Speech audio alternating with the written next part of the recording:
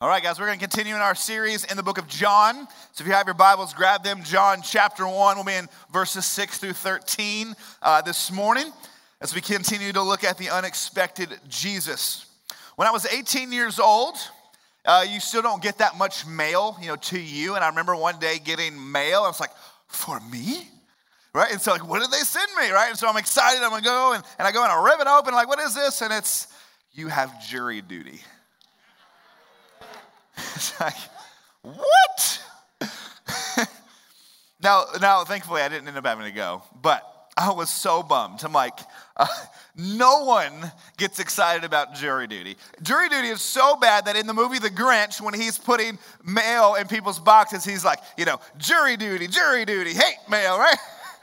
And so no one wants jury duty unless maybe it was this big case that was on the news, or this horrible person did some horrible thing, and you could be a part of, bringing justice down. Maybe you could be into that.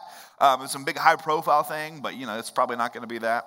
Or maybe you could go and you'd be on the jury, and you'd be like the guy from, what was that movie, 12 Angry Men? Is that it? Where you'd be the one who stood against the other 11 and convinced them they were wrong, and you would turn the fate of this man, and maybe that'd be cool to go be on that jury, right? The reality is, every one of us are on a jury of sorts right now.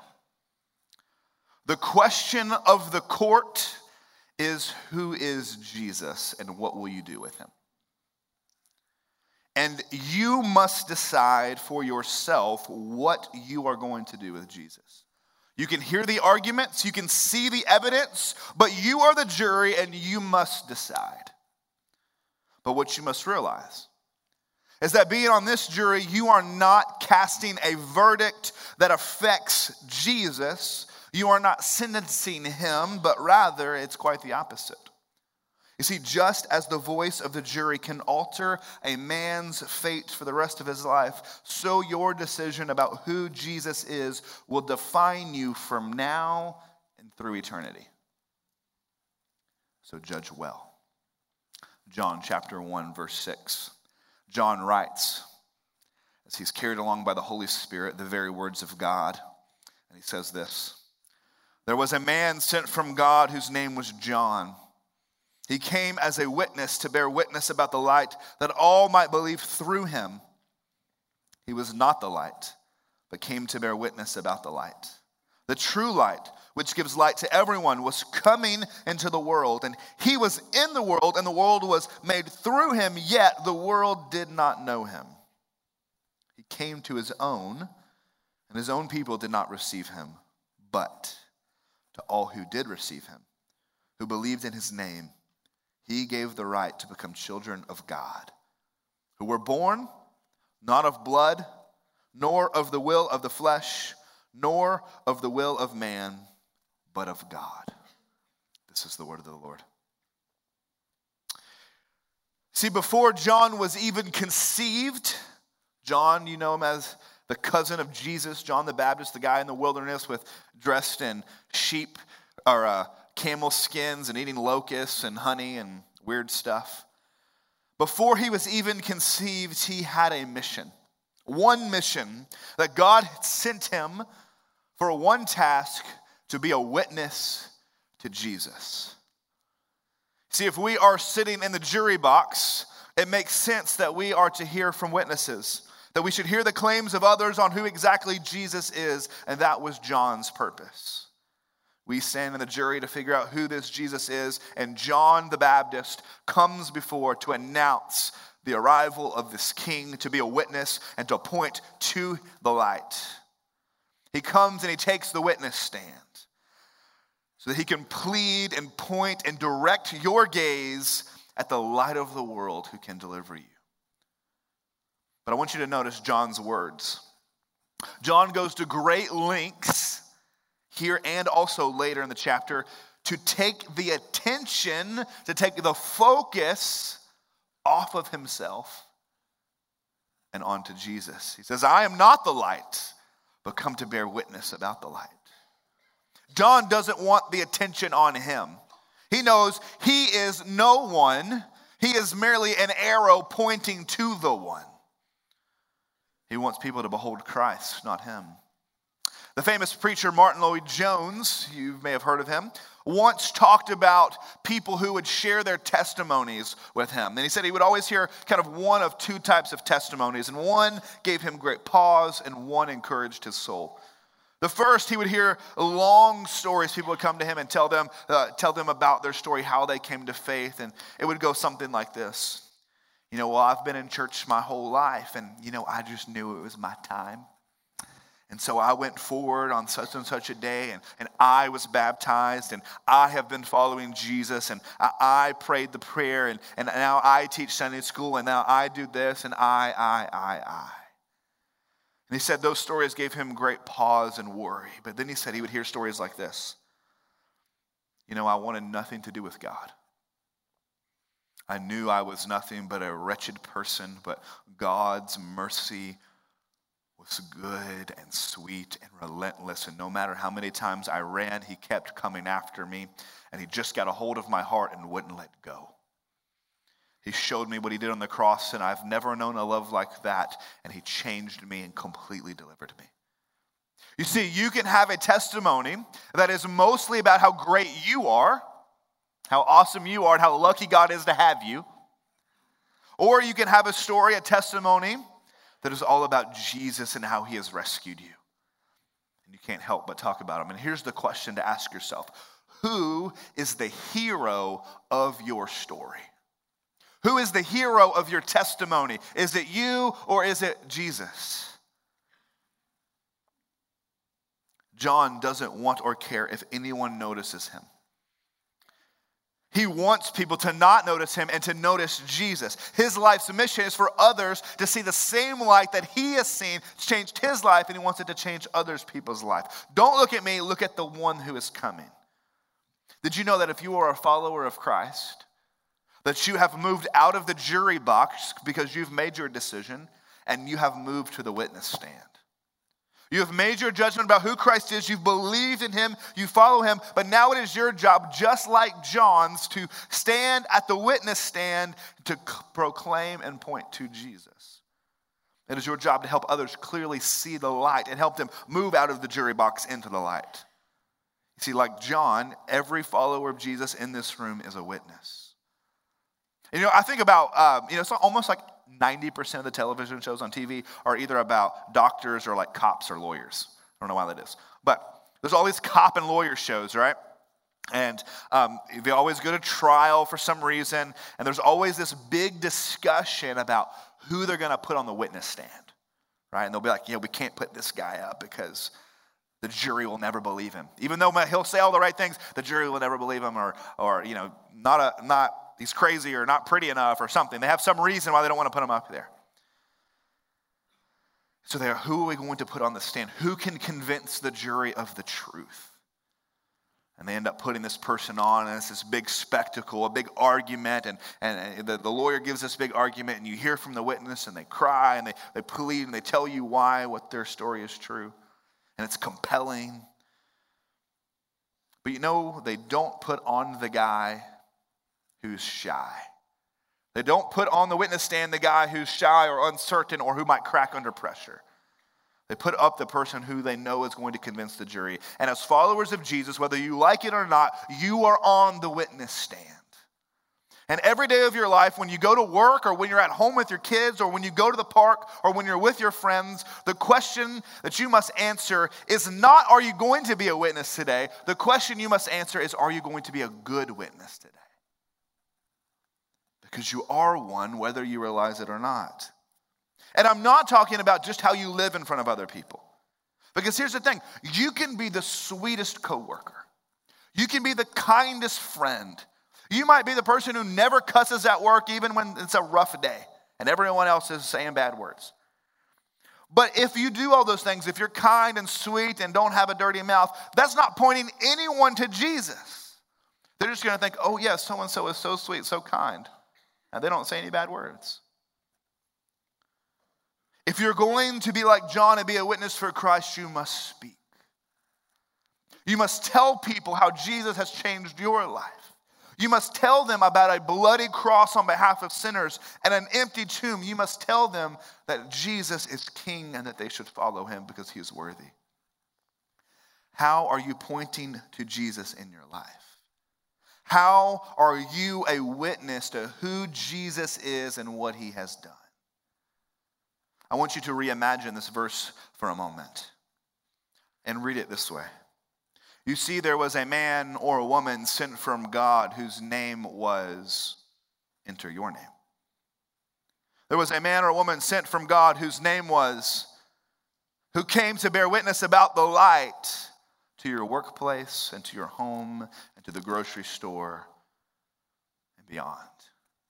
You were sent to be a witness. You see, we need to be a witness because, as verse 9 says, the true light which gives light to everyone. Notice that. Let's just stop there for a minute. You need to be a witness because this light has come come for everyone. Do you know that the gospel of Jesus is for everyone? This light that defeats darkness is for everyone. It is not simply for people who like religious things. It is not just for good people. The light doesn't just come for smart people.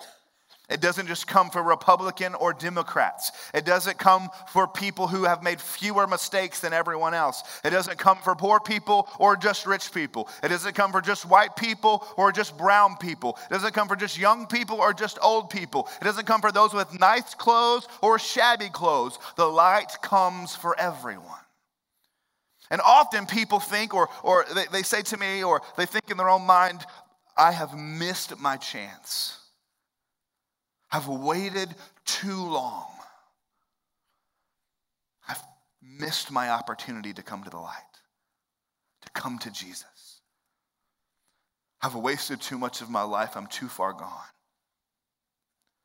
But that is a lie from the pit of hell. Because you are created in the image of God. And if there is breath in your lungs, you can still make Jesus your Lord. And you can come to the light. You see, the light comes for everyone, but here is the sad part and the difficult part as we continue to read. Though the light has come for everyone, most people choose to live in darkness. Notice verse 10. He, that is the light, Jesus, was in the world, and the world was made through him, right? Because Jesus is creator. The world was made through him, yet the world did not know him. He came to his own, and his own people did not receive him. We moved here almost exactly a year ago, so that's fun. And when we moved here, Tyler, right here, Tyler in the yellow shirt. What up, Tyler? Tyler was our realtor, and Tyler took us around to all kinds of houses, and we're probably getting annoyed with us because, no, that's not the right one. No, that's not the right one. So we were driving all around looking at all kinds of houses, and every time we'd go in, Tyler would go in, and he'd turn on the lights, and he'd go into a room and turn on this light and show us the room. But you know what he never did? He never went in and turned on the light and said, okay, guys, this room right here, this little switch, when you flip that up, this light comes on, and it creates a light in the whole room so that you can see. He didn't have to do that because we know what a light switch is, and we know when he hit it, we saw the light, right? We knew what he was doing. It was obvious. When the sun is shining, everyone knows the sun is out. But who is unconscious of that fact? Who is it that needs pointing out that the light has been turned on? Who needs someone to tell them that the light is on, that the sun is out? I will tell you who. It is the blind. If you cannot see, you do not know that the light is here. And it is a tragic reality that God has to send John the Baptist into the world to show people the light, or show people what should be plainly obvious to them. That the creator of the world is here. We should have known him, should have seen him, should have been ready for him. But we don't see him. We rejected him because we were spiritually blind. And he came into the world, and the world did not know him. We miss what is right plainly in front of our face. The creator of the world entered history, and people missed it. It was staring them in the face, and they missed it. And maybe we give the Gentiles, the non-Jewish people, maybe we give them a slight pass because they didn't know any better. They weren't expecting it. We don't really give them a pass, but maybe.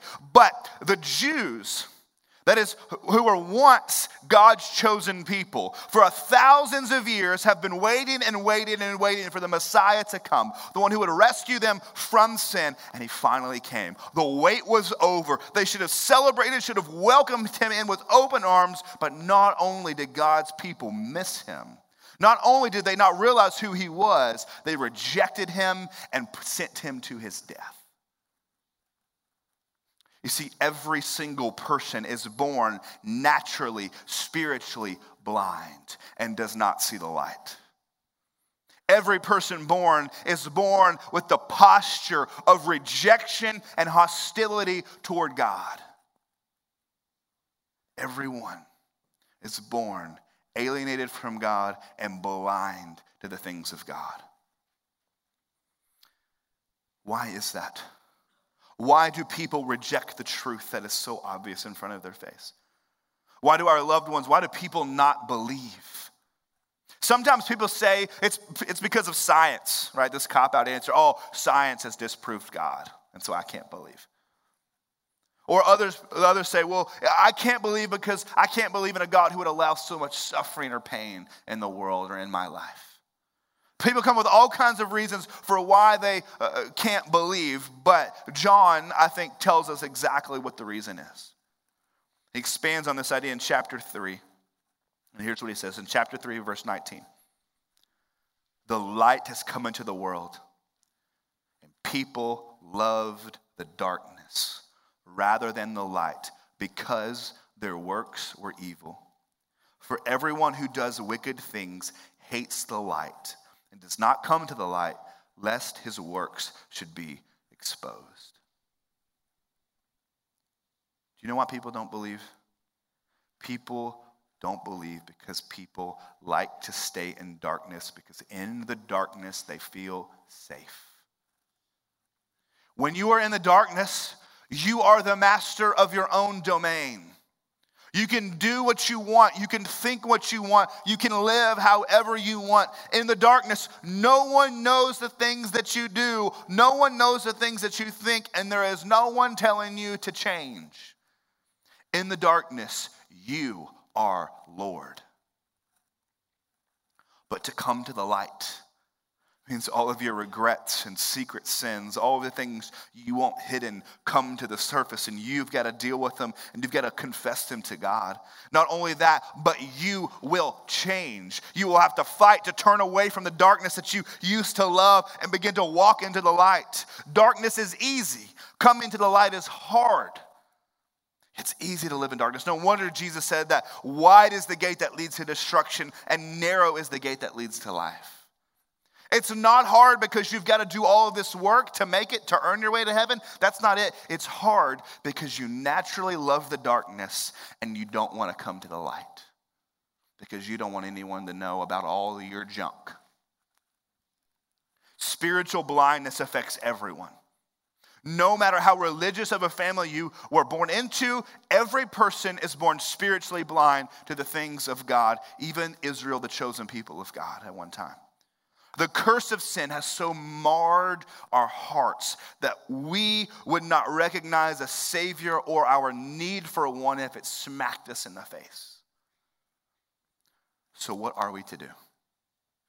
If John has come into the world to be the light, to point to the light, and we're supposed to see it, the Creator's come into the world, he's pointing to the light, and we're supposed to take him as our Savior, but we're blind and can't see the light, what are we supposed to do? How is there hope? Verse 12. But to all who did receive him, who believed in his name, he gave the right to become children of God, who were born not of blood, nor of the will of the flesh, nor of the will of man, but of God. How do you come to the light? How do you receive Christ? Well, first it's simple. You believe in his name. You believe in his name. Salvation is yours the moment you believe in his name. But here's the hard question. How are you to believe in him that you cannot see?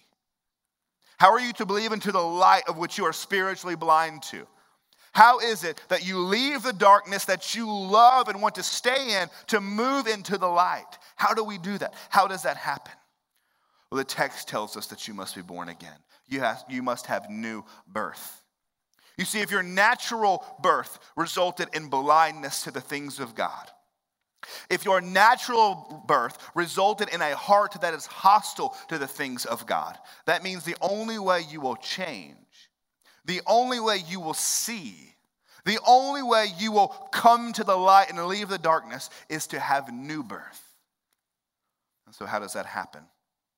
A couple ways it doesn't happen. Verse 13. This new birth says it is not of blood. They were born not of blood. Well, what does that mean? What does it mean to be born not of blood? It means that you do not get new birth because of your bloodline. You do not get new eyes because your mom and dad have new eyes. You are not a child of God because you come to church, because your family brings you to church. You are not a child of God because your parents are. Salvation is not a gene that is passed on to you from your parents. You do not belong to Christ simply because those in your family belong to Christ. But then John continues and he says that this new birth is not from the will of flesh nor the will of man.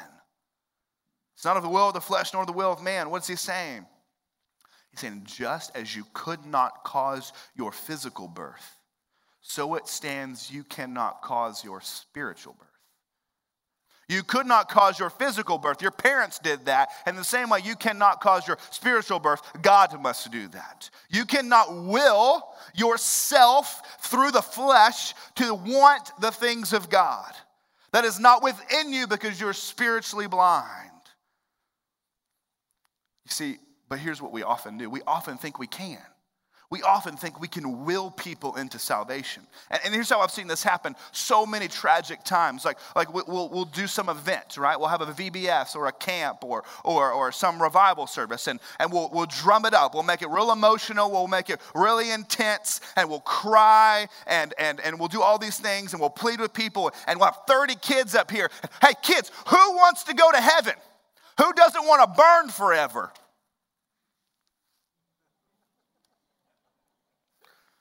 Fill up the tank, y'all. Let's put them in there. There's no one-on-one conversation. There's no, hey, do you understand you're a sinner? Do you understand Jesus is Lord, that he died on the cross, that he rose from the dead? Do you understand those things? Do you believe those things? Do you want to turn from sin? Do you want to make him Lord? Do you want to live your life for him? Do you want to do those things? No. Just, it's all about numbers. Let's just will them in. And if they walk the aisle or whatever, then we'll get them up there. We'll fill the tank and we'll dunk them. How many people have we put in that water that are going to bust hell wide open?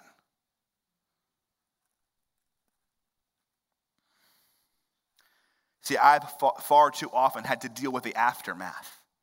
When adult after adult and youth after youth come to me and say, Brent, I was baptized when I was 8 years old or 6 years old because it was a VBS and everybody else was doing it and I wanted to do it too. Or my parents really wanted me to do it. They really pushed me and so I did it, but I didn't really understand. But now I do. I've had that conversation 1,000 times, it seems. Well, I was at this event or that event, and I just did it because I thought that's what I was supposed to do. Not because they had new birth, not because their eyes were open, but because it's what I was supposed to do. It's what all the other kids are doing, and I just wanted to do it too. I didn't want to go to hell. Sounds terrible.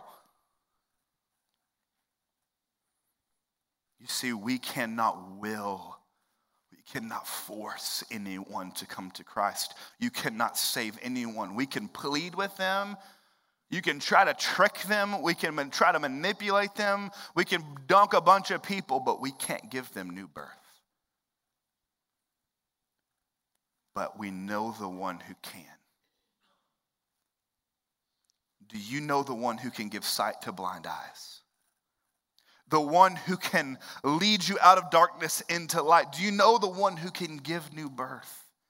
It ain't me, and it ain't you.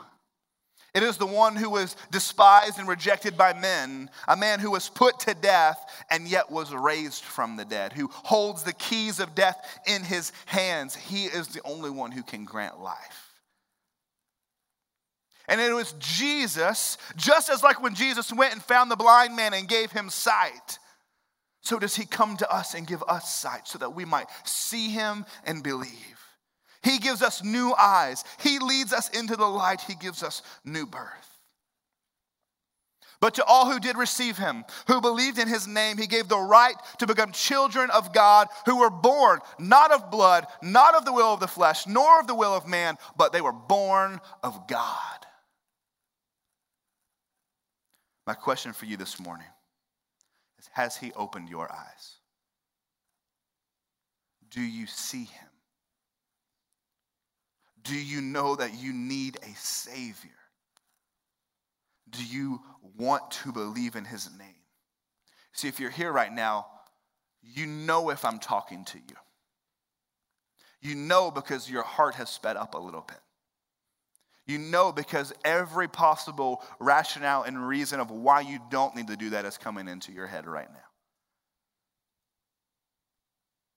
But you know deep down that he has begun to open your eyes and you've begun to see him, and you know you want to walk out of the darkness into the light, no matter how scary it is. But take the step into the light, because you won't regret it. Come and believe in his name, and he will give you the right to become a child of God. Right now, you sit in the jury box, and you've heard the witnesses, you've heard the evidence, you know who this Jesus is, and the question is, what will you decide to do with him? Will you realize that he is Lord? Will you reject him? The only thing you can't do is nothing. That's the great lie. The great lie is that there's a third option, that I don't necessarily I'm all about Jesus, but I don't reject him either. I'm somewhere in the middle. I'm just kind of feeling it out. I'm just kind of doing my thing. He's either the most important thing or he's not important at all, and there's no in between. And the question is, do you have eyes to see him? Do you see the light, and do you want to come and be changed and have new life? Do you remember that movie, A Few Good Men? Tom Cruise is the lawyer. And he's standing there and he is interviewing and arguing with this witness who's like some general in the army or something. And Tom Cruise looks at him and he says, "Tell me the truth." And he's all passionate and excited and your heart's thumping. And what does that general say to him? "You can't handle the truth." Can you handle the truth? This morning, can you handle the truth that you are in darkness and in your sin, and there's no amount of good things that you can do to make up for it, but that the only thing that you can do is come and give yourself to Jesus, and he will forgive you. He will make you righteous. He will make you new. He will grant you these things by his grace, not because you deserve it, not because you're good, not because you're rich, not because you got nice clothes on, not because you're a church religious person, but because you come, bow your knee, and say, "He's my Lord now." If you do that, he will make you clean and make you new. And my question is, can you handle that truth that you're a sinner and you were blind and you needed him to rescue you? This morning, we're going to sing a song, and if you're here and you know you don't belong to him but want to because he's opened your eyes, I'm going to stand right here. Just come say, "Brent, he's opened my eyes. Brent, I see him. I want to be saved. I want to know Jesus, and let me help you do that." There's going to be some men in the corners that can help you do that too. But let me say one last thing. If you are a follower of Jesus in here and you know you're a follower of Jesus, you're good. Well, here's my challenge to you. You can't save anybody. You can't will anyone to be saved, but you are a witness. At work, in front of your kids, to your friends. My question is, what kind of witness are you? Are you the witness who takes the stand and doesn't say anything, but wants to convince people about how good of a person you are? Or are you the witness who takes the stance and says, "Look at my Jesus"? Who is the hero of your story? Is it you, or is it the light of the world that comes to scatter the darkness? And are you pointing to the hero of your story? If he's not your hero, you can make him that this morning. Let's pray. Father, we come